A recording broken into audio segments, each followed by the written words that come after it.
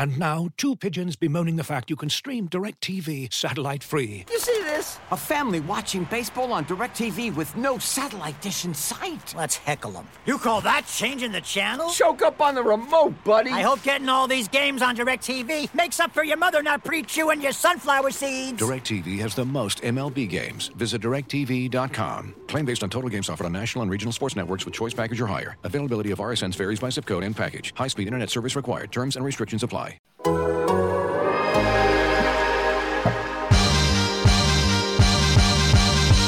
Dort. Donna Dort. Donna Dort. This is Lou Dort and I'm down to dunk. This is Lou Dort and I'm down to Dort. I'm Josh Giddey and I'm down to dunk. Hey, this is Kenny Hustle and I'm down to dunk. I'm Darius Baisley and I'm down to dunk. I'm Mike Muscala and I'm down to dunk. This is Poku and I'm down to dunk. I love cereal. Captain Crunch, Cinnamon Toast Crunch, Cracklin Oat Bran. Oh, I can have these? I'm going to share with my team, but I'm going to hog most of it. Welcome to Down to Dunk.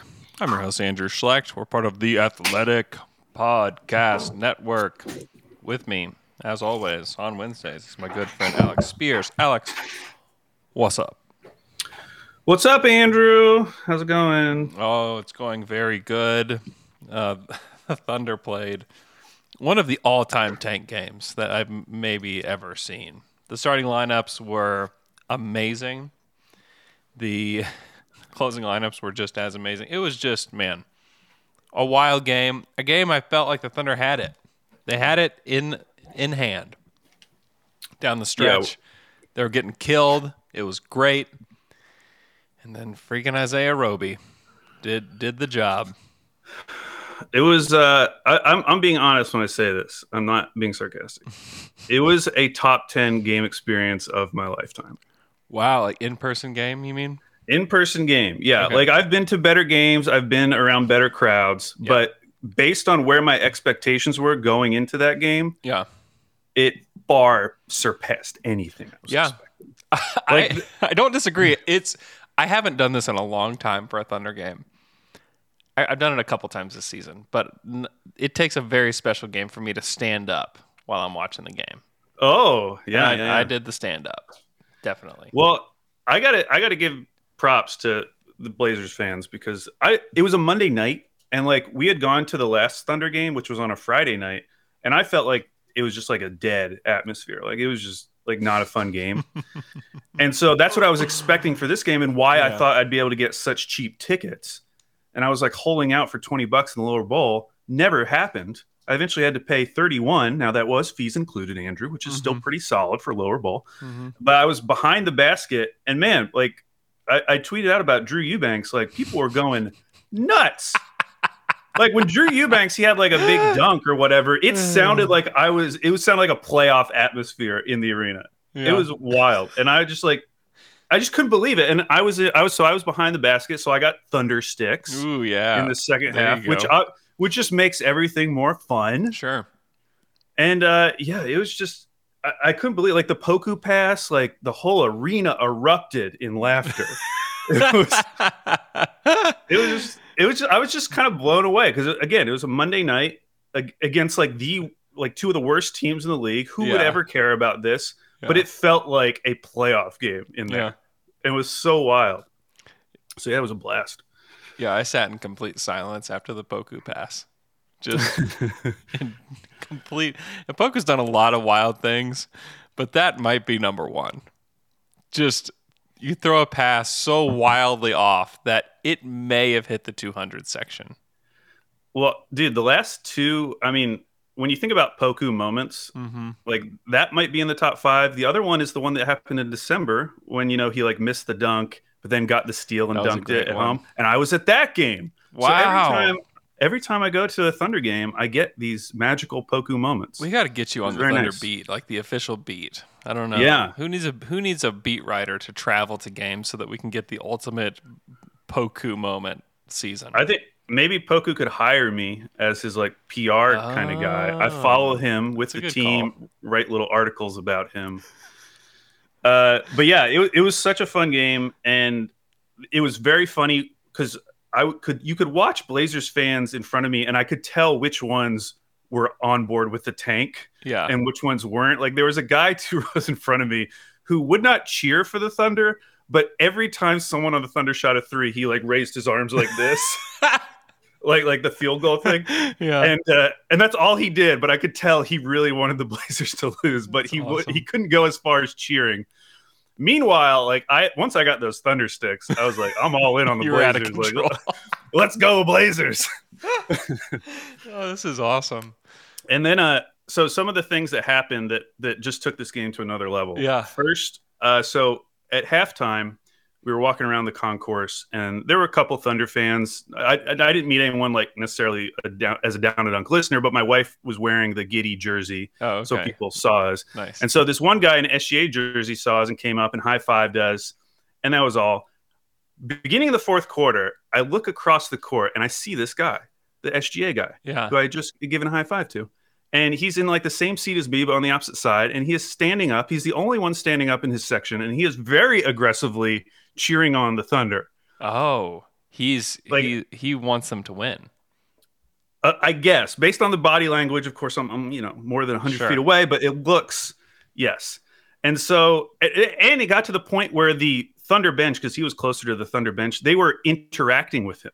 Because I could hear him on the other side of the court at certain parts. And so like after Roby had like a really like strong finish at the cup or whatever, the guys on the Thunder bench are doing the flex thing to this guy who's doing it back to them. I'm like, oh, this is kind of entertaining. Are flexing to him? To the guy. From what I can see from my vantage point, that looks like what is going on. I want to believe nothing else, so keep going. And he just keeps going. Within 2 minutes, he is being escorted out by security. And I don't know exactly what happened, but in addition to yelling at the players, he was also for stretches just turning around for like 20 seconds at a time, facing Blazers fans and just yelling. Oh, that's it. There's the reason he got escorted out. And I don't know. I mean, if he's a Down and Dunk listener, let us know. Because there was like 6 minutes at the beginning of the fourth quarter where I was just not paying attention to the game at all. I was just watching this guy, and then he gets escorted out, and he's like waving to the fans, and they're waving back at him. So I mean, it was just one of those weird things, and it's one of the reasons why I personally don't love wearing jerseys in opposing team arenas, because you just get more attention on you, bro. That's for real. My very first NBA game ever, I went to a Mavericks-Lakers game in Dallas, and I'm decked out in Shaq gear from head to toe. I'm wearing my headband. I've got my Shaq shoes on. I've got everything on. I don't know, I'm like 15 maybe, and I got yelled at. I got threatened. I was just like, I'm just trying to have a good time here. Somebody was like, I'll see you in the parking lot. What? I'm just like this teenage kid just wanting to see Shaq. I didn't even get to see Shaq. He sat out that game, probably because they were wanting to tank for positioning, but didn't get to see Karl Malone play. It was that Karl Malone season. Yeah, that's why I let my pregnant 8-month pregnant wife wear the Giddey jersey every time, because they would do this thing in arena where they would try to find someone with a Thunder jersey and then like make their nose big or something. Oh yeah. With some like filter, and so every time that came up, I would have to cover up her Giddey jersey with my jacket to prevent them from seeing her. Oh my god! And then some of the other things that happened. So around the beginning of the fourth quarter, I went and got my second beer, Andrew. Ooh, okay. And I wanted. Do they have fancy beer in Portland at the games? Oh, do they have fancy beer? Yes, every beer costs $12.25. Holy smokes, man! That means no beer for me. That's what that means. That means 2 beers for me. And I found a beer that was like so obnoxious that I wanted to try it. It was called like the type of beer. It was a tart IPA. Yeah. And it said it had passion fruit, dragon fruit, and vanilla bean. I was like, oh, this sounds ridiculous. So I bought that, drank it. It was fine. It tasted like grapefruit juice, honestly, and I like grapefruit juice, so it's okay. But at the end, so this is like right as it's getting to crunch time. Actually, this might have been like right at end the regulation when we're deciding are we about to leave or is it going to be overtime? Yeah. I look at the can and I realize in the ingredients that it has milk sugar. It has lactose as one of the main ingredients. And I am lactose intolerant. This is bad. I'm lactose intolerant. Yeah. So right then, as we're going into overtime, I'm like, I'm a ticking time bomb. Something bad is going to happen sometime in the next 24 to 48 hours. I don't know when it's going to happen. I hope I make it through overtime. Thankfully, I did. Oh, we leave the game. Yeah. We went with our two friends, couple friends. Mm-hmm. The guy, Paul, who is like a huge Blazers fan, but he also wants them to tank. So he was cheering for the Thunder the whole time. We get in our car. We're driving home. We're driving home on this street called Williams, which is a 2-lane, one-way. And it's made for bikes because it's just a one-way street. And you have this huge bike lane. We're driving, and I see a car coming towards me. Oh, no. Which it should not be doing. How? It's a one-way street. This is quite an experience. I'm saying this is why it all added up to just an amazing night. It's coming towards me, but luckily there's 2 lanes, so it's on the other lane. So I'm like, okay, well, I guess as long as he doesn't change into my lane, this is fine. I pass him. In my rearview mirror, I now see a cop coming the other way. As I go further, I look out my window, and I see bikes on the ground, and I see my friends, Meg and Paul. They'd just been hit by a car on the way home from the game. This guy had turned down like a one-way street and just nailed my friend Meg. Luckily, she's like fine, but her like bike is like screwed up. And so then we had to stop, and like the cops came, and it was just a very entertaining night. Wow. I mean, luckily everyone was okay, so it's not like I was not like anything bad happened, but it was just, it all added up to just like the most amazing tank game I've ever experienced. Like that was entertainment. I was entertained from beginning to end. You will never forget that entire experience. Wow. I will not. I will say though, do you ever find? I don't know if this is because of where my seats were, because they were behind the basket, and usually when I sit in the lower bowl somewhere, I sit behind the basket because those are like the cheapest lower bowl tickets. But like, I have a really hard time following the actual game. Like if you had tapped me on the shoulder in the fourth quarter and said Poku has 30 points and Roby almost has a triple double, like if it was reversed, I would have been like, "Oh, really? That's wild." Like I had no idea that Roby was like going for 30. Did you know that Aaron Wiggins had 28? No, I didn't. Like I'm literally watching the game right in front of me, and I have like, I'm completely unable to like thread together plays and have a sense of who's doing well and who's doing bad when I'm at a game.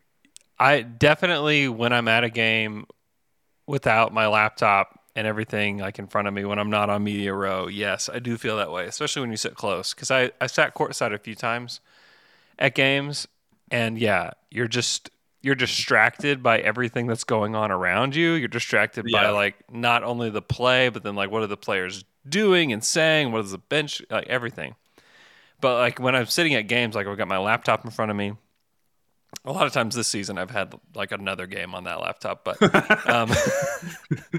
and then you have there's a screen that sits in front of us that has all the stats for every player going on the whole time. You have everything going on the Jumbotron, and then I'm sitting with people that are covering the game. So like, if something's going on, like we're just talking about the game the entire time. Like, oh, you see, so and so did this, or so and so is about to get a career high, or this or this. So it's way easier to follow it down there than I thought it would be, because sitting down low before, it's just like, man, like it's incredible. It's so fun to see them up close, but it's harder to follow the game. But I've done it so many times this year that I feel like I'm getting used to it, because it's been kind of crazy because I was sitting last season, we're sitting up in like the 200 section. Before that, I'm sitting up in Cloud City, way up top, like farther away than any fan could get, in the game. So yeah, that's like more zoomed out than the television feed. It's more zoomed out than the TV. It's not bad, but it's, especially if you like get in, you're in a playoff game, and it's like pretty cool. But at the same time, like you are very far away. Yeah, but yeah, so like, I didn't know in the moment that Roby was having an amazing game, other than the fact that obviously he hit the game tying 3 to send it overtime. Man, I was devastated. I was absolutely devastated, and I just need to get this point across. Like, everybody's like, well, the odds don't shift that much if you go from 4 to 3 or you go from 4 to 2. I'm well aware of that. Here's the deal with the odds. Because this, to me, it's not about the odds. The odds, no matter where you're at, the odds suck. No matter where you're at. It doesn't matter. Whether you're 1 or 4 or 5, like, your odds are not good. You don't have good odds. What it does do, though, is it mitigates how far you can fall. Like, that's what it's all about for me now. Is if you can get up to 3, the farthest you fall is 7. The Thunder could fall to 8. Like, it's a low possibility, but it's possible. So if you can get to 2 or 3, it's not about the percentage. I could care less about that. It's just not. It's not what I want for the Thunder. I want to mitigate how far they can fall. This is why you want to have the worst record, because the worst pick, that whoever gets the first pick in the draft, or whoever has the worst odds, or the best odds, sorry, I can't even talk. It's so confusing talking about it, because, like, worst is best, best is worst. It's all very confusing.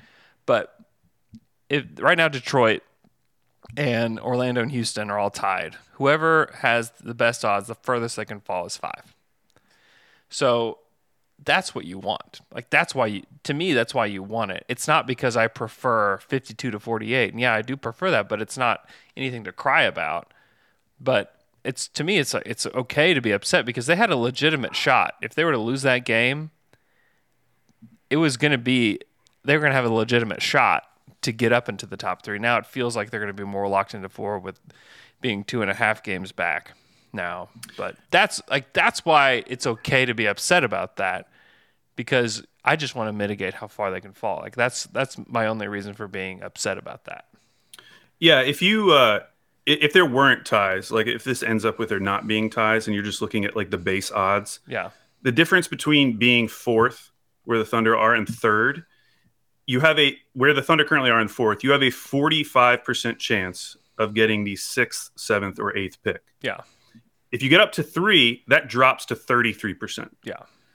So that's like a 12 percentage point difference of getting a top 5 pick or not getting a top 5 pick, right, just from moving up one spot. And I think if it wasn't as close as it is, it wouldn't hurt as much. Yeah. But when we get to the end of whatever this rebuilding period looks like, and we look back and you look at those final standings, like, wow, we were actually that close to having like 3rd best odds or 2nd best odds or whatever it ends up being. Mm-hmm. Like, when the margins are that small, it's hard not to be like, that was a missed opportunity. It was absolutely a missed opportunity. Now, they could get lucky and still get in the top 3. That would be wonderful. But to me, it's about the process rather than whatever the result is. Like, you can't control the result. The Thunder can't control the result. But, I mean, the trouble is that, like, we know that Mark knows what Sam wants. And essentially, they just took all the good guys off the team, for this last game. Yeah, for sure. They took everybody that was good off the team. Trey Mann, late scratch. I don't know the legitimacy of his injury. I'm sure there's something there, because, I mean, the truth is, at this point in the season, everybody's got something, right? Everybody has something they can say is hurting or aching or something. Everybody's got it. So it's not hard to say, hey, what's hurting you today, and sit you out, and it not be like not a legitimate injury, but like it's maybe is legitimate, but something he could also legitimately play through. Like, that's happening all over the NBA right now. But to me, it was subbing in Roby and Wiggins at the end of the game. Like, you didn't have to do that. Like, the game, you had it in hand, and we know, like, all the coaches don't tank, the players don't tank. I'm well aware of that.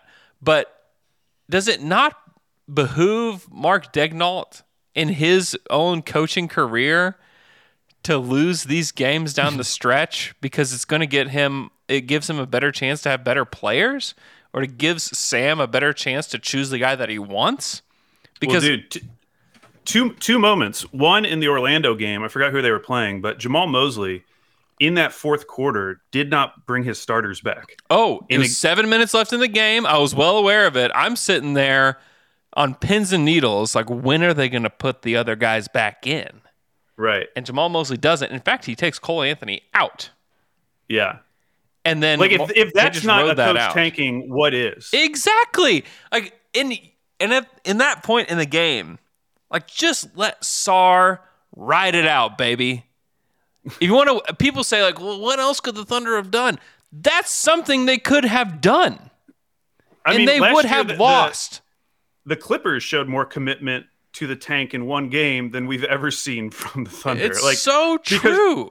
It's so not true. just a lineup decision. It's like, how seriously are you going to take this game? Like the Clippers were not taking, they were running mid-range shots for Oturu all game. Oh, the whole time. And also, like, you don't have to foul on the, like, there are a lot, what could they have done? There's lots of things they could have done. This organization prides itself in being aligned from top to bottom. And that's where I was there. That's where, like, there is a disconnect that exists. And I know it's because players and coaches don't tank. I get that. I understand it completely. But that would have been a very, very good loss for this team because no one's losing to the Blazers right now. Just look at what the Blazers did at the end of overtime. They were down 3 with like a couple seconds left and did not run a play for a 3. Yeah. They ran a play for a quick 2 with no timeouts, which means that as soon as they fouled Oklahoma City, the game was essentially over because they weren't going to be able to advance the ball after whatever happens at the free throw line. And then you saw what their like inbounds looked like. Bro. Like I think it was CJ Ellaby looked like he was going to try to get back behind the baseline to have him pass it to him, and then he was going to throw it, but he passed it to him while he was still in bounds, and they didn't even get like a shot off. No. Like that decision looked like tanking as well. Like they did not look like they were running a play to win the game when they went for that quick 2 with no timeouts left. It was also as bad. Did you see last night where I think it was the Sixers were down 2 to the Bucks at the end of that game, and there was they were doing a jump ball with like 2 seconds left, and Embiid tips it to Harden, and Harden dribbles like 3 times and time expires, and he just had no idea. He didn't know that the time started once you tipped it. He thought that. Anyways, it was ridiculous. We need to get Harden on this team. I know we need James Harden back. Yeah, I mean, I understand people not being upset, and listen, I'm not going to actually be upset until we fall to like 7 or something, because when you look back at these years and you think about how the Thunder willingly let themselves become the face of tanking in the league. Yeah. Like, again, no one's talking about Orlando. No one cares about Detroit. No one cares. In fact, people are tweeting this morning about the net rating of the Detroit Pistons since the All-Star break in a positive way. Oh, yeah. I figured it would be good. Yeah, but like the franchises allowed themselves to become the face of tanking in the league. And it's true. We're going to look back at these, and it's like, you know, Shea is going to end up playing something like 90 games over the last 2 seasons. Giddey's only played like 50 games. Of course, we still have no idea what's wrong with Giddey. He's like warming up, so maybe it's okay. I don't know. It just feels like if you come out of this having never gotten a top 5 pick, or at least putting yourself in position to feel pretty good about getting a top 5 pick, it's a failure on some level. Process-wise, even if you end up getting players like Giddey or whoever they get in this draft, if they fall. If AJ Griffin ends up being the best player in the draft, cool, that's great. But yeah, it's not the... You don't go through all of that to pick 7th. You don't. Like, you don't do everything this franchise has done over the last 2 years to pick 7th. You can be the Kings and pick 7th every year. Exactly. Like, you could be the... just do what the Kings do. Like you're just in the middle. Like they're in like, and next year it's going to be even harder, where this draft is so important to the point where I don't know if it's easier at this point for them to be able to trade up because there's no consensus on like what these guys are and who they are and how they're going to play and how do they fit with the franchises that are up there. Like, I don't know. I mean, there's clear fits with Detroit. There's clear fits with Houston. But, like, Orlando, like, what the heck are they going to do? Indy, I don't know what they're going to do. Sacramento, who knows? Like, if Sacramento gets, like, the 2nd pick, what in the world are they going to do? You know? Or the 1st pick. Like, I don't know. I don't know what they're going to do. But I think Portland is another interesting one. I don't think that they'd trade a top pick, but if their own pick ends up at like 4 or 5, and then they get the Pelicans at like 9 or 10, everyone expects that. Like if you listen to Blazers podcast, they already think it's like a done deal with Jeremy Grant. It's just a matter of like that pick conveying at around 9 or 10, and they're going to trade for Jeremy Grant. But you could imagine a scenario where Portland at that point is kind of out of assets other than their own first. Yeah. And would they be willing to trade that first for more firsts that they could then use to do even more deals over the summer? Because if Portland thinks they're going to take someone at 5 or let's say 4 in this draft, and they're going to come in and be an immediate contributor on a team that needs to be in the playoffs next season. Yeah. Like I think that's just asking a lot for this draft class.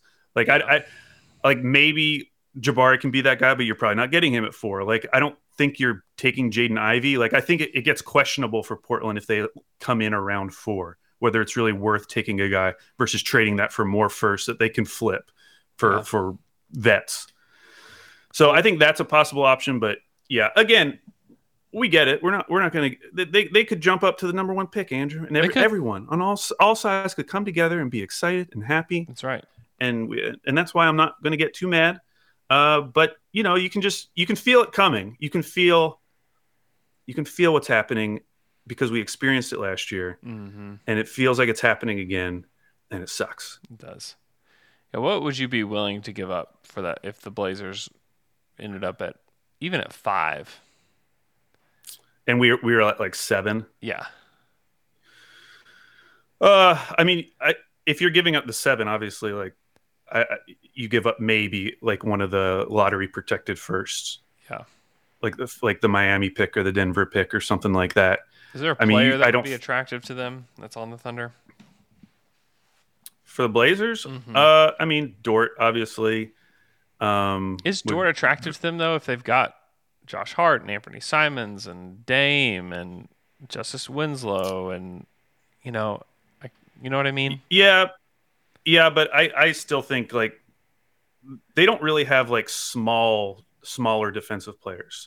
Like, Josh Hart is probably their best. Yeah. But, like, Dort is better defensively than Josh Hart. And if you had Dort and Hart with Ant and Dame, like, you can mix and match that a lot of different ways to feel much better defensively, like, through 48 minutes.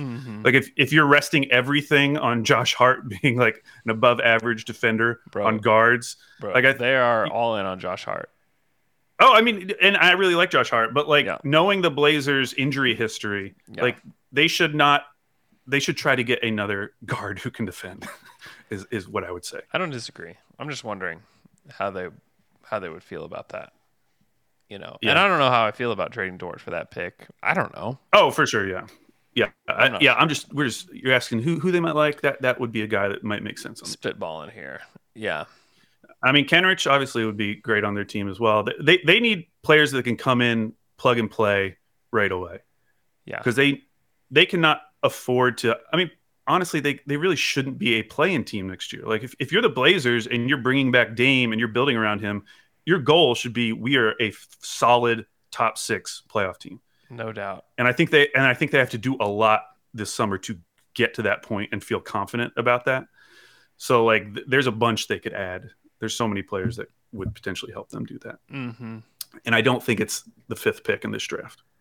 I don't think so either. Nathan Kramer asks, are y'all doing another draft lotto party? We absolutely are. We are trying to finalize where the location is, but we will have a big Luke's pad. Everybody Founders. hop on the elevator and come on up to L-Man's pad. Yeah, that would get packed pretty quick. He does have 3 balconies, though. He does. He definitely has 3 balconies. None of them like super big. Yeah, no. None of actually, them I big think enough where you could have like more than 2 called people. Small. Yeah. And also, there's a huge wall in front of you, so if you are sitting in a chair on the balcony, you're looking at concrete. But you can stand there up. are still 3 balconies. Yeah, you can stand up. You're allowed to stand up. You can put a chair on an elevated platform. Yeah, you could. Hey, before we move on, I just wanted to talk about Isaiah Roby really quick. Oh, let's tease that and go to a break real quick. Okay. We're going to talk Roby What a tease. after this quick break. Looking for an assist with your credit card but can't get a hold of anyone? Luckily, with 24/7 US-based live customer service from Discover, everyone has the option to talk to a real person anytime, day or night. Yep, you heard that right. You can talk to a real human in customer service at any time. Sounds like a real game changer if you ask us. Make the right call and get the service you deserve with Discover. Limitations apply. See terms at discover.com/creditcard. When you're hiring for your small business, you want to find quality professionals that are right for the role.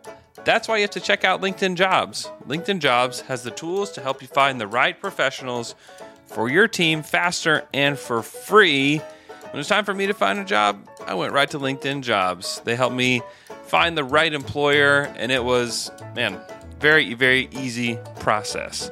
LinkedIn isn't just a job board. LinkedIn helps you hire professionals you can't find anywhere else. Even those who aren't actively searching for a new job might be open to the perfect role. In a given month, over 70% of LinkedIn users don't visit other leading job sites. So if you're not looking on LinkedIn, you're looking in the wrong place. On LinkedIn, 86% of small businesses get a qualified candidate within 24 hours. Hire professionals like a professional on LinkedIn.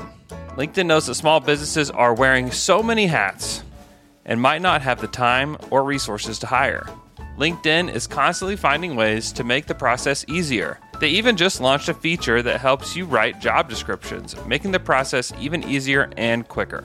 2.5 million small businesses use LinkedIn for hiring. Post your job for free at linkedin.com/dunk. That's linkedin.com/dunk to post your job for free. Terms and conditions apply. And we're back after that quick break. Lay on the Roby stats. Yeah, because I think there's some Thunder fans who are, seeing this stretch run from Roby and feeling good. And I want to be fair to that. So I just wanted to look up on Cleaning the Glass and kind of compare his stats this year to last year and see where he might have improved. I think the obvious point, if you've looked at Roby on Basketball Reference, is his three-point shooting. Like, it's absurd how big of a jump. And, of course, it's a small sample size because he didn't really get any playing time at the beginning of the year. So you don't know how much to trust it. But I think we would both agree that if Roby is going to stick in this league, it's going to be because he becomes something like a 40% three-point shooter. Like, that would be huge for him and his ability to stay in this league long term. It would be the reason to me. And so Cleaning the Glass, of course, they're wiping out garbage time. Last year, he shot 31% from three, 31st percentile. Of course, this is being compared to other bigs. This year, 47.7% from three, 98th percentile for bigs. And what's interesting is that his shot profile is pretty similar. Like, he's had a slight uptick in corner threes, but it's not like this is all coming from corner threes. In fact, if you look at his corner threes last year, he shot 48% from the corners. Yeah. He's shooting 53% this year. It's all improvement coming from above the break threes. Last year, he shot 27% on those threes. This year, he's shooting 46% on above the break threes. Again, super small sample size, but like at the same time, that is very impressive. You have to hand it to Roby. I never imagined a scenario where, regardless of the stretch of basketball, Isaiah Roby is hitting 45% or above from threes. Like, that's absurd. Yeah. And if that is crazy, the thing that he's focused on, he's doing well so far. Obviously, you want to see it over extended stretch. You would love to see it in games that actually matter, because as a reminder, and I've said this before, one of the reasons I have trouble buying into Roby is because the team doesn't buy into Roby. Like, they did not play him when this team was playing actual games earlier in the season. He was never getting minutes. It was only once they shifted the season and decided they want to lose every game that they began playing Roby big minutes. And so that factors into how I feel about him. Like, I need the team to show me that they believe in him long term before I'm just going to jump on board. But I do think that's really impressive. Yeah. The other thing, he has cut his turnover percentage in half. Last year, he was pretty bad. 18.6% was his turnover percentage, which means on possessions that Roby had, he was turning the ball over 20% of the time, basically. Yeah. He has cut that down to 9.6%, which is going from the 10th percentile to the 85th percentile. It feels like he is, because last season it felt like he would grab the ball off the rim and push a lot. Yeah. And that's where he'd get a lot of turnovers, or he would drive a lot more. Like this season, it feels like he's been more decisive and more aware of what he needs to do. Like that is, I can definitely say like that has been a huge improvement for him, because last year it felt like a free for all. Like he felt a little bit like it felt like he and Poku were just kind of just doing their thing out there all the time. And he's definitely more kind of like boxed in on what he is supposed to do. His points per shot attempt went from 111 last year to 126, which is going from the 31st to 73rd percentile for bigs. 1.26? 111. This is points per shot attempt. So it's like per 100. So it'd be like 1.11. Yeah. If you were doing it per shot attempt. And what is it this year? Did you say 1.26? Well, it would be 1.26, yeah. That's good. And not only is that coming from him shooting it amazingly, his shooting at the rim has improved. Last year, I mean, he was fine, 61%. Now he's at 69%, which is for bigs is in the 60th percentile. So like it's not like he's one of the best players in the league around the rim, but he is like solidly above average. So now you've got a guy who can finish really well at the rim, who's shooting it like lights out from three. Mm-hmm. And you're getting this player, and he's not turning the ball over. So so all of a sudden, offensively, you have this like very efficient stretch big, which is kind of interesting. And defensively, on the one hand, his block percentage and steal percentage are both up. Yeah, both of those are above 1.5. I think he's 1.8% for both, which there aren't a ton of bigs in the league who can say that. Mm-hmm. He's not a good rebounder, at least for how the Thunder play him. Like the Thunder play him as a center. In fact, Cleaning the Glass says that he spent 94% of his minutes this season at center. Compared to last year, it was 43%. His total rebound percentage is 11.8%, which puts him around guys like Siakam, Scotty Barnes, Tobias Harris, like big wings, as opposed to centers. So I do think like and we kind of know this just from defensively around the rim, but like he is probably playing out of position, and Roby at center is probably not the optimized form of whatever Roby can be. Well, what is his? That's my question with him. Is like, what is his position? So if he is a power forward, like basically like a stretch four, who is next to a really good rim defender, like you could imagine a scenario where that might work. Like if he really is a 40% 3-point shooter, he's also efficient around the rim. He's not going to turn the ball over. He's like a low usage, high efficiency guy on offense. And then defensively, obviously I don't think he's good, but I think a lot of that is him having to play out of position, like him being forced to be a rim protector when that's not really his natural game. Yeah. Problem is like his feet just aren't quick enough to be a real four. He's caught it. He's the Markieff Morris. Like he's got Markieff Morris syndrome where you're playing in between positions, and like he's not really a power forward. He's not really a center. I mean, that to me is like, that's the reason why I'm not on board with Roby long term, is because if he were 3 inches taller or if his feet were quicker, then it's like, okay, cool. Like if his feet were as quick as like Darius's feet are, then it's like, okay, like I can see it. Like I can see a way. But it's by no accident that he plays center only. It's because like those are the guys that he can stay with, but also most of those guys are way bigger and way stronger. Like Drew Eubanks, put him in the rim, many times in Portland. He did. And so that to me is like, that's, if you were to look for like why do you not believe in Isaiah Roby? Like that would be that's my official Roby take. That's my official point, is like why I don't know that he'll get there.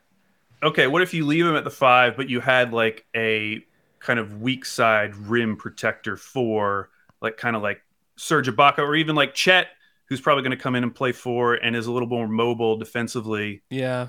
I just don't love his versatility. I mean, I would rather play JRE because JRE has much quicker feet than he does at that spot.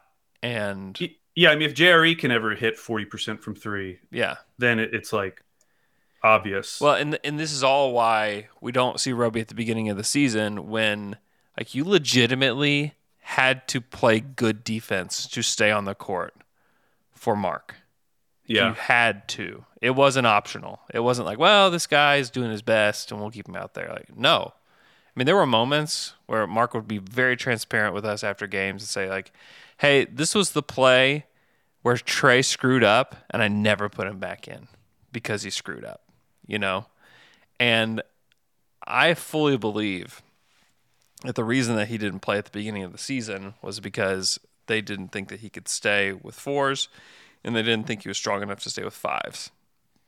And I think that's it. Offensively, yeah, he's got some stuff. It's cool. Again, like, how much do you believe in what happens at the end of NBA seasons? I'm not a huge believer in what happens at the end of NBA seasons for almost anybody. You know, I mean, there's always wacky, weird things that happen at the end of every single NBA season. And we talked about it on Slam and Jam on Saturday, like Terrence Jones putting up like 33, 8, and 5, you know, and even Terrence Jones, who like was a first round pick, you know, where the Rockets fans could have been like, man, look at this. This is the power forward of the future for us. And, you know, he didn't even make it. So this is where, like, I just need to see it at the beginning of next season. If he's in the rotation and he's improved and he's found a way to improve his lateral quickness, then cool. Like, maybe you have a bench big in Roby. But other than that, like, I just have a hard time seeing him get there. Yeah, I agree. But I thought I should at least point out, because I know there are some Roby fans out there, and looking at the stats, there are legitimate areas where he has drastically improved this season. So I'm with you. Like, I need to see the Thunder take him seriously before I'm going to take him seriously. Yeah. And if he is in the rotation at the beginning of next year, like, that's a huge sign for Roby's future. It's great. Like the shooting stuff. If the shooting stuff is real, then they need him to play. You know, because this team is desperate for real shooting. They need it so badly. And if they've developed a guy, great. That's wonderful. You know, you traded for him from the Mavs, comes over, and if he's a legitimate contributor, that's great. I would love to be wrong. My preference would be to be wrong about this, you know, because the Thunder need rotation guys and they need legitimate guys that they can count on. And I'm just not there with Roby. I'm actually kind of getting more there with Veit than I am with Isaiah. Was it last week's pod that got you excited? It was last week's pod. I got just so excited. He I don't know, man. If the shooting is real from the wing for him, there's a world where Veit becomes your eighth guy. Like, just because he does have a skill set on the wing that is very new age Thunder. You know what his points per shot attempt are in terms of percentile in the league? No. 99th, Andrew. That's pretty good from what I know about numbers. Now, it's mostly being driven by the fact he's shooting, again, similar to Roby, 47% from three. He's been 100th percentile. Lights out. He's been absolutely lights out. I've been saying for a while I don't trust his shot, and I think I might be wrong because it just continues to go in. The more comfortable he gets, like, the more that the ball just continues to go in. It's like, okay, like, if this is it, again, great. I prefer to be wrong about this. I'd rather these guys be good. I'd rather these guys show up and prove us all wrong. You know? Well, and I think it's easier with Veit because you start looking at the big rotation for next year, especially if the Thunder end up not being comfortable playing Roby at the 4. Yeah. Like, you're talking about Muscala coming back, Jerry is there, and then it's going to be hard to come out of this draft without taking a center just because there are so many centers available, especially in the mid part to the end of the first round. You hope to be able to select one of the guys at the top. If you get one of those guys, then I would almost bank it that Roby's not playing next year. Right. And so that factors into it as well. Yeah, because Bazley's going to play next year. He is not a free agent this summer. He'll be a free agent the summer after. He's going to play a lot. Like, he is somebody that they have trusted a bunch. And we haven't gone over the injuries and who's out. I mean, obviously, if you're listening to this show, you are well aware that SGA is out for the season, Bazley's out for the season, Giddey's out for the season.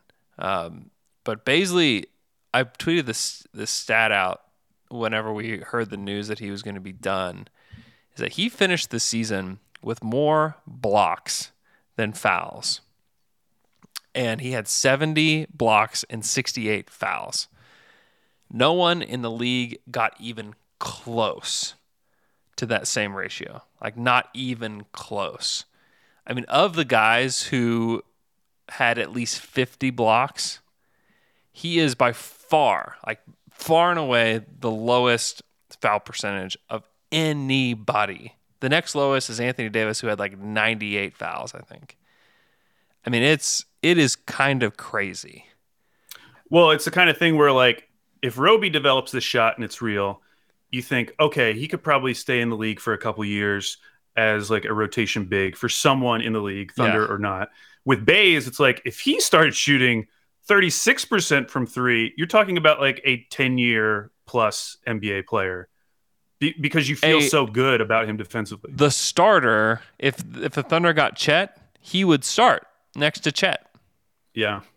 And then you'd have like these two like wacky, versatile bigs.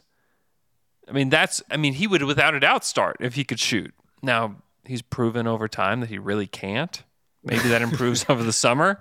But even if he doesn't improve as a shooter, he's proven enough as a versatile defender that I think he's worth bringing back. We've talked about that a lot. We don't have to go over any of that. But I think that the defensive stuff, he's definitely the opposite of Roby. But the problem with Roby is that what will get you on the court and keep you on the court is the defense. Like Mark requires that to happen. This episode is brought to you by Michelob Ultra, the official beer sponsor of the NBA. Want to get closer to the game than ever before?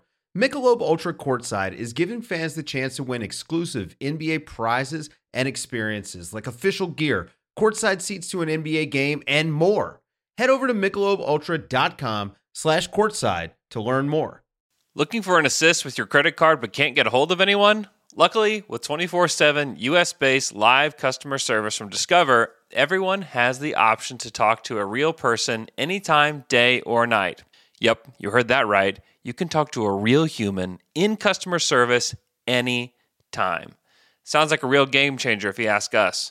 Make the right call and get the service that you deserve with Discover. Limitations apply. See terms at discover.com/creditcard. Okay. You want to move on to our segment? Let's move on to a segment that I'm still not completely sure about. It's very tough. Now, I was watching the Utah Clippers game last night, and I thought of this, honestly, when the Clippers were down 20. This is a positive thing about the Clippers, but I turned that game off because I was like, why am I wasting my time watching a Jazz game on a Tuesday night? They're up by 25 or whatever it was. I know. Like, this is over. And, of course, the Clippers come back and win. Clippers. And I started to think about, like, those Clippers picks, when we got them, you're thinking if you can just get 1 year where they have injuries to Kawhi and or PG, like, what more can you really ask for in terms of the value of those picks? Like, that would be the main scenario where those picks would turn into something fruitful. Mm-hmm. We got that this season. We got it. And they are still a very good team because Reggie of Ty Lue. Jackson. I'm so tired of watching this team. I'm so tired of watching the Clippers. I've tuned in for probably like 30 or 40 of their fourth quarters. And it's a gut punch almost every time. And so when you factor in their coach, who I think by this point, like, when you think about all the teams that could have had Ty Lue, who did not go after him. The Lakers. When you factor in the coach, when you factor in the ownership group who is willing to spend gobs of money and do not care about it, taking on that Norman Powell deal, which other teams just didn't want to do because of how many years it went out, but the Clippers don't care. Yeah. When you factor in that they're going to be moving into a new arena in a couple seasons, so there's an incentive for them to stay good beyond the fact that they don't have their picks. Like, they want to create excitement around this team as they move into the new arena. I started to wonder, like, okay, if you could have 3 unprotected picks from any team in the league, let's say the 23, the 25, and the 27, or you can make it like 2 picks and a swap or something. Just thinking about mostly like the next 5 years, who would be the 5 teams that you would most want those picks for? And who would be the 5 teams you'd least want those 5 picks for? And I started with least because I was like, okay, these Clippers picks don't feel as good as they once did to me. But there has to be a team that I would want less. And I do think there are teams that I would want less. Oh, without a doubt. There's several for me. Yeah. So I'm going to go through my bottom 5, and then you can kind of tell me what your bottom 5 looked at. We can compare and contrast. Okay. So my number 1 team that I went with, like I would not want if I'm getting the option, I'm getting 3 unprotected picks no matter what, and I have to rank the teams. The team I'm putting last was the Memphis Grizzlies. Yeah. The thinking here was they are the 2nd youngest team in the league. They have their main guys locked up. Yeah. They have a good coach. They have a good organization. It's hard to see those picks becoming something, especially when you factor in the fact that when Ja Morant has been out this season, they've been like one of the greatest teams of all time. So like we've already seen proof that this team can handle the loss of Ja Morant, at least over a short period of time. So even if he did get hurt in the future, they've already proven to me that they can handle it. And they could potentially have a lottery pick in this next draft. Yes, they could have a lottery pick. They still have a Jazz pick coming. Like they're set up so well. They've got some going stuff, forward. Man. Yeah. I don't want any part of it. So that's why I put them as my number 1 team. My number 2 team, maybe surprising, the Toronto Raptors. That's okay. They're my number 2 team as well. Really? Okay, Yeah. so I was thinking, and first of all, they're way younger than you would think. They're the 8th youngest team in the league. Yeah, very young. They have one of the best GM. I think he's like president of basketball or whatever with Masai. You trust him, but also a few of the stats that I was looking at when deciding this is one, what's the team's current playoff streak? What's their current playoff drought? How many sub 25 seasons have they had over the last 20 years? Because teams that are around 25 wins or less are the teams that are potentially giving you like a primo pick. Obviously, you're happy if a team gets like 28 wins or whatever, but if you can find a team that's consistently getting 25 wins or less, you're feeling really good. And when you think back through Toronto history over the last 20 years, in your head, you don't think of them as like some amazing franchise over the entirety of that 20 years, but they only had 2 seasons where they had a sub 25 or 25 wins or less season. So they've been consistently mediocre to good over that entire period. They have a rookie who like is good right off the bat. And that's important because of how long he is going to be in Toronto kind of no matter what, unless they make some big trade. The only thing that would give you like a glimmer of hope if you had Toronto picks is that they've been shown to be willing to go all in like they did with the Kawhi trade. And you could imagine an all-in move like that backfiring sometime for some reason. But that's like the small sliver of hope you would have. Well, that plus the pandemic got them the 4th pick. Right. Yeah, like one of those years was this complete aberration where they're in Tampa. Yeah. One of their like quote unquote bad years. So yeah, they were 2 for me. Number 3, I went Miami, which this may be a little controversial because there's a lot of stuff going on with the Miami Heat right now. Yeah. Even though they're the number 1 pick, they've only had 2 25 win or less seasons in the last 20 years. Yeah. They have one of the best coaches in the league, and more importantly, we've seen this team without star power. Yeah. And Spo has kept them above water no matter what. Well, and Bam and Hero are young. They're young. Even though they're average age, they're the 3rd oldest team in the league. That's like it's like PJ and Jimmy and those guys, yeah.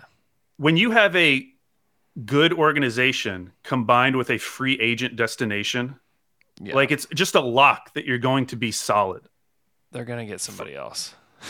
They're going to get somebody else. It's going to happen. Yeah. That's why I had Miami 3. 4, I had Phoenix. Now, Phoenix is tricky because you do have the obvious Robert Sarver thing where everything looks perfect right now, but are they really going to pay DeAndre Ayton and Cam Johnson?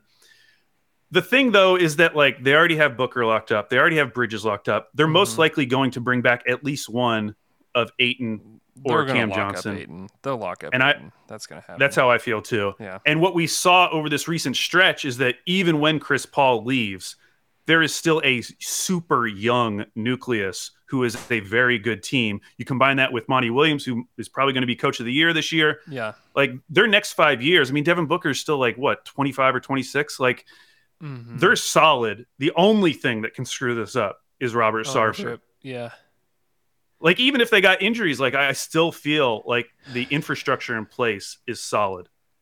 It is. I don't know that I have them quite that high. Like I honestly have like the Mavs up there. So I thought about the Mavs because the Mavs have only had one 25 win or less season over the last 20 years. The thing with the Mavs, though, is I feel like they are more dependent on one guy than other teams. Like if you had a season where Luka got hurt, like I'm not as confident in Jason Kidd keeping that team at like 35 to 40 wins as I am of Phoenix staying afloat with Monty Williams. Sure. Yeah. And that became one of the differentiating factors for me because there's a couple of teams that I put as like honorable mention. It was like Boston, Milwaukee, Denver, Dallas. These are all teams that have only had like one really bad season over the last 20 years. Mm-hmm. And it's just a decision of like, okay, if their top guy goes out, how confident are you that they're going to stay afloat based on what they have in place and who their coach is? Yeah.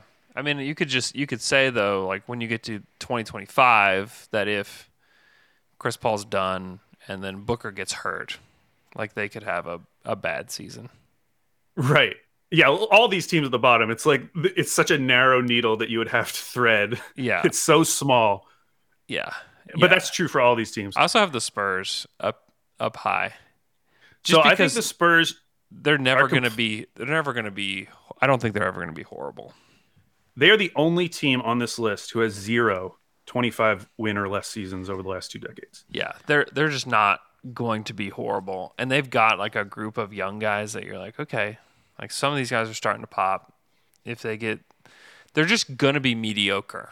Like they're just, if you're looking for a pick that could end up there, who's the one guy? I guess it's DeJounte Murray is like the one guy. If he got hurt, you'd be like, okay, maybe they're screwed, but still, like, they're gonna win 27 games that year. You know, that's right. That because of the way the roster is constructed.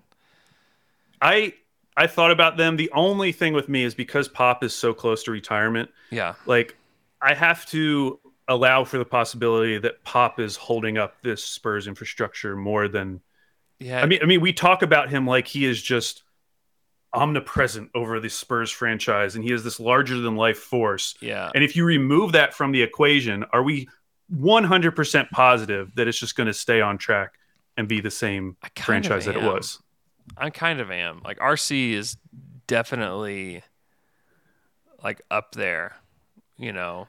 Because I compared them to the Clippers, and I actually am more confident the Clippers are never going to be bad in the near future because we had our opportunity. They've already proven themselves this year that even if they have the 2 biggest injuries you could possibly imagine for a team, 2 all-stars getting knocked out, and they're not even fighting for a play-in spot. They're like fighting for home court in the play-in. Like that proved to me more than these other teams could prove to me. Like they just haven't had the opportunity to do so. Yeah. I ended up putting the Clippers at 5th on my list, but those next 5 teams, which I put Spurs, Boston, Milwaukee, Denver, Dallas, I think all of those are worth considering. Yeah. Yeah, the Clippers are tough. They're tough to place. The Spurs are tough to place. I don't know. If we're talking about swinging for the fences, I just don't know that the Spurs are a team that would ever be one of those teams. Like they're definitely in my top 10.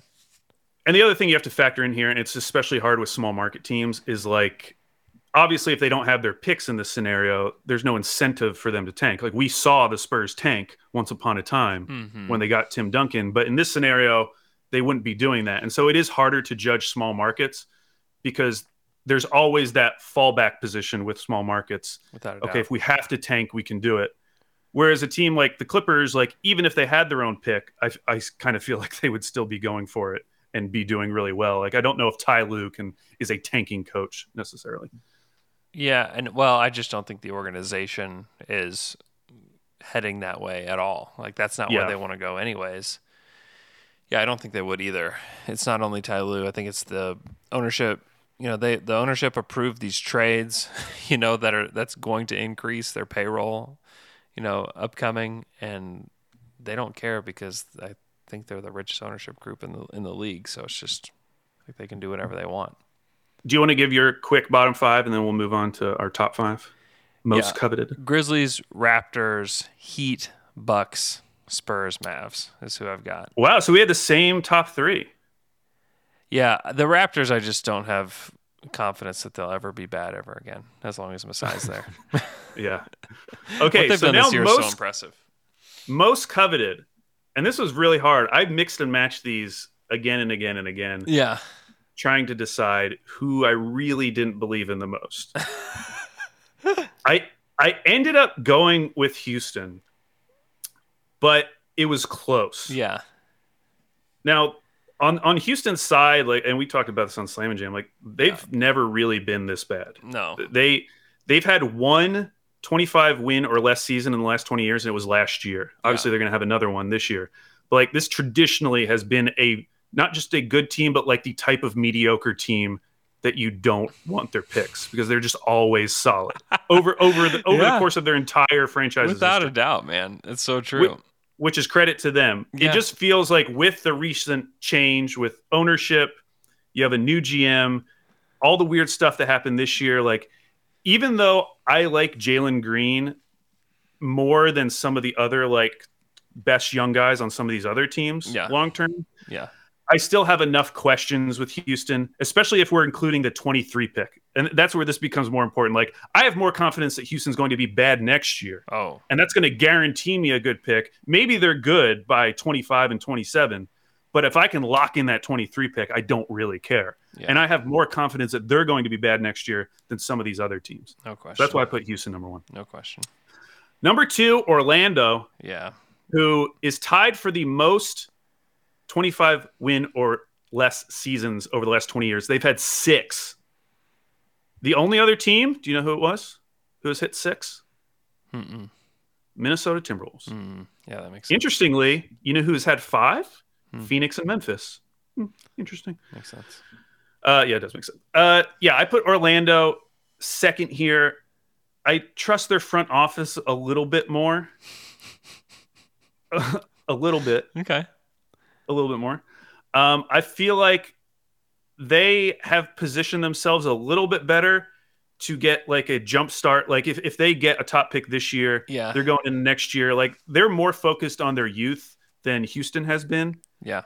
Houston is probably still going to bring back Christian Wood, and I just don't think he's going to be good, on a good team in the foreseeable future. No. Whereas with the Magic, again, if you look at the net rating of their young core guys together, they've been good this season. If you look at lineups that include Wagner and Wendell Carter Jr. and even Suggs, whether it's Fultz, Cole Anthony, a lot of those lineups have been positives. Mm-hmm. So if you add another top pick into that, I just feel a little bit better. I still think Orlando's going to be bad next year, but if I'm splitting hairs between Houston and Orlando, that's why I put Orlando 2. Yeah, they're going to super suck next year. They just don't have the guy. That's their biggest problem, in that they took the swing and hoped that Suggs would be that guy. I was a big Jalen Suggs guy. He just hasn't shown anything that makes you think he's going to be the guy. You know, I mean, if they had, what they need is a big time connector, right? And Josh, when in hindsight, Josh would have been great for that roster. Been so good. He might have averaged 11 assists for this team, legitimately, because he's got bigs that can, set good screens and roll. Wendell Carter, he and Wendell Carter's chemistry would have been tremendous. They've got some guys that can shoot it. Wagner would have been great with him. You run a pick and pop with he and Wagner, that would be really tough. He would have been awesome for them. So third, this is where I slotted in the Kings, which was a tough pick because the Kings, as bad as they have been, have only had 3 of those seasons I talked about where you get 25 or less wins. Their problem is that they don't tank. They're never the worst team in the league, but you had that consistency. which is nice. They're like a safe pick. Maybe you don't end up getting an amazing pick out of this, but you're going to be in the mix every single year. Hey, it's gonna eventually you'll get the year where they get up to number 2 and they take where they get lucky and jump up. Yeah. So I mean, you could argue for them being 1 because you have the confidence that they are going to be in the mix every single. Just season. knowing they'll be in the lottery. Yeah. Yeah. And then 4th, Washington Wizards. Yeah. No, this is a little bit of a gamble because of Brad Beal, but we've seen enough with the rumors starting to fly with Bradley Beal where I feel like this might be a good time to buy into the Wizards being bad long term because I do not believe in their young guys. No. As like number 1 or number 2 or maybe even number 3 guys. No. So it's like I'm betting on the Zinger. I'm betting on Porzingis. Like I feel great about that. No. Like, give me those picks. Beal's going to re-up and then he's going to get traded. That's what's going to happen. And and they're going to get something back, obviously, for Brad Beal. But I felt like that's a good one getting in before the rush. You know, I agree. They're number 3 on my list. And then number 5, I ended up putting the Lakers here. I went with the Lakers because we're kind of seeing what this is already going to look like because they owe all these future picks to New Orleans. Oh Lord! Like yes, short term they're probably okay because LeBron's probably going to be there at least one more season. But beyond that, with how dysfunctional their front office has proven themselves to be over these last couple of years, where basically they just had one good season over this LeBron stretch. Yeah. And all of the just boneheaded moves that they make over and over again. Like you can count on them to make dumb moves. Yeah.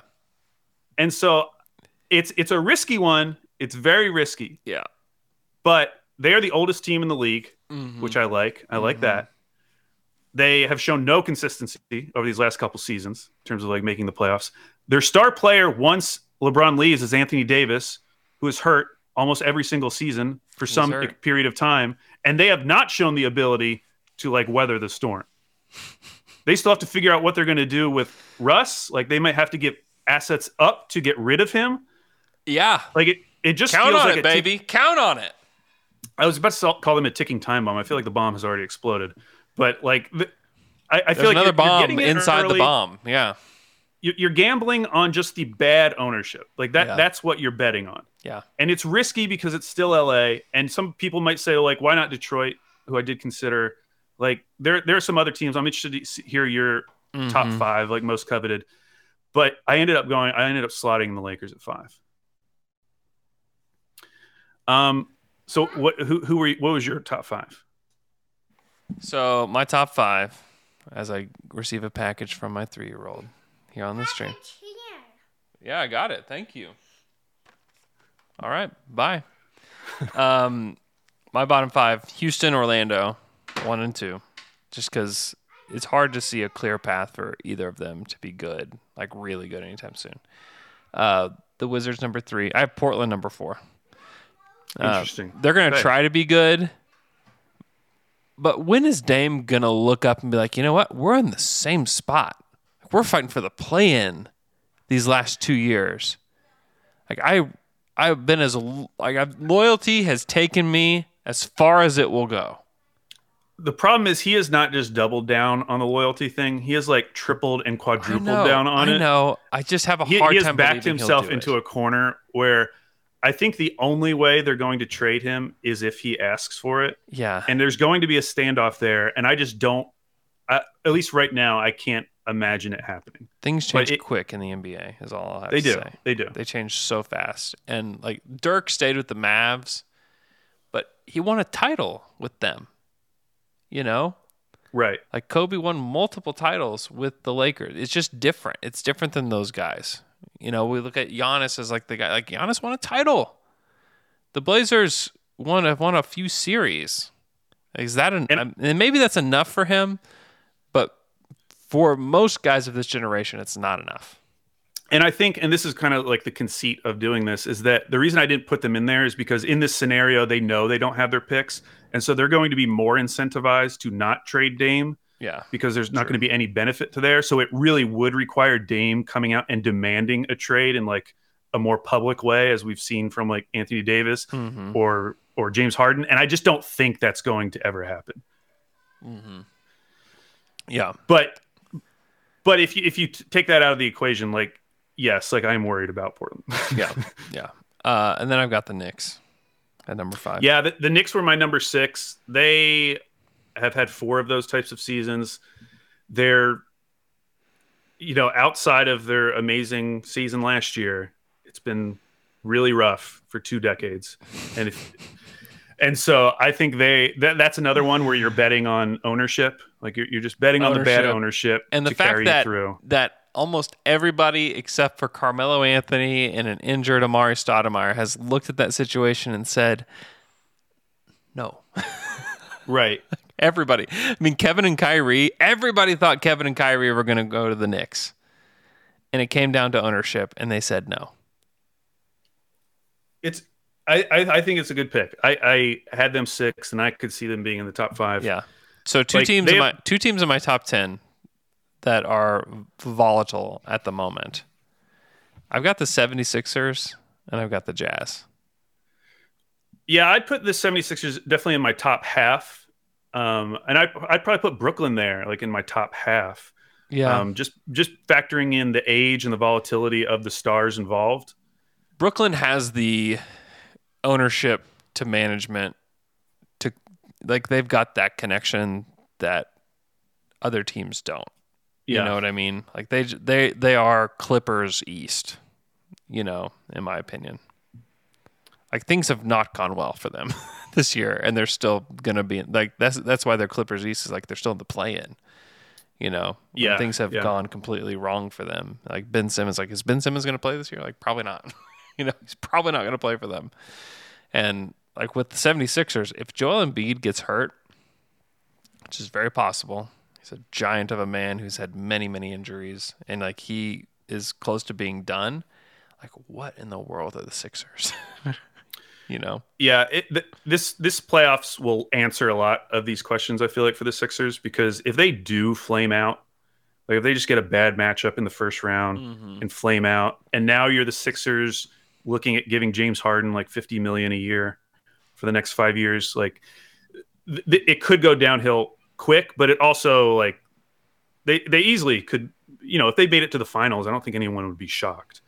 Like they have enough talent on this roster to be a finals team. If somebody from the future called me and said, "Hey, the Sixers are in the finals," I would be pretty surprised by that today. Really? I would be pretty surprised by it. It wouldn't shock me as much, just because if you look at all the lineup data when they actually play their good guys, like they're just killing everyone. I know. It would just surprise me. It's been it's been a long time since Doc Rivers has been to the finals too. See, I think that's the key. I actually don't.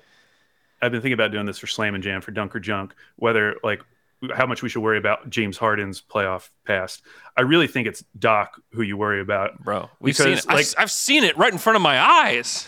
Dude, we saw it in this week against the Bucks, dude. When he subbed out Embiid when Giannis was still on the floor at the beginning of the fourth. Yeah, he plays Paul Millsap, who maybe not NBA player. He plays anymore. Plays DeAndre Jordan.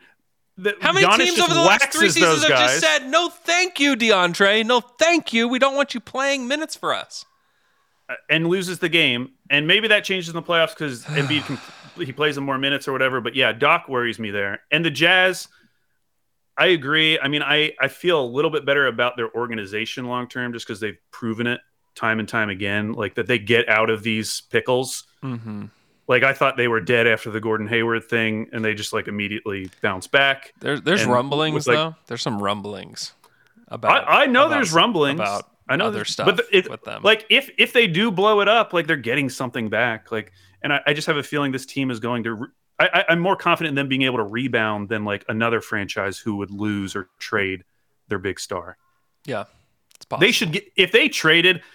And I saw some. I went on some Jazz. I went on Jazz subreddit.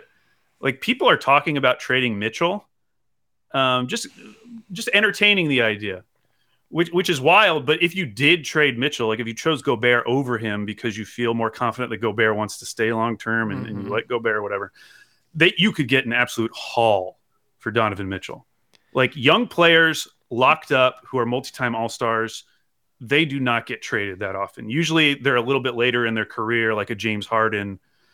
I guess Anthony Davis was kind of in that prime, and they got a huge haul for him. Yeah.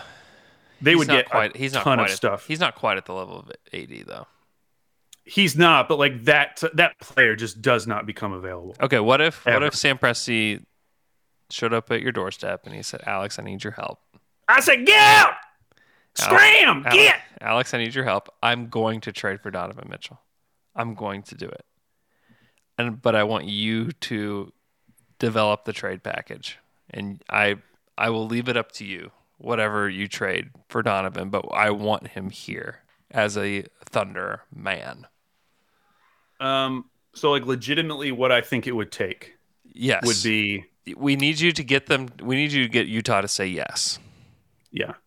I would venture a guess it would be like Giddey, Man, 3 firsts, Derek Favors, and you'd probably have to do another contract to match salary. But basically like 3 firsts, and I would say at least 1, maybe 2 of them need to be like one of the primo firsts, like a Houston first, or like an unprotected Clippers first, God, like 26 or something. It's a lot, but I'm telling you, like if Donovan Mitchell really became available, like they're going to get like 3 picks and multiple swaps. Yeah.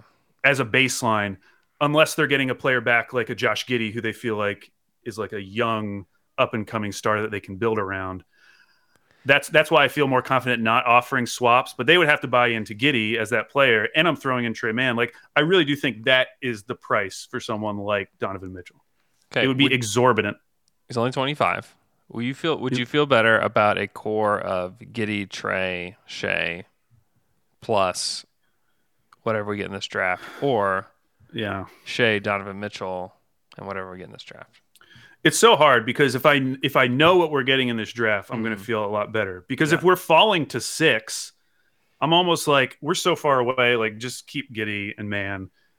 We'll take whoever we're going to take at 6, and let's just keep playing this out.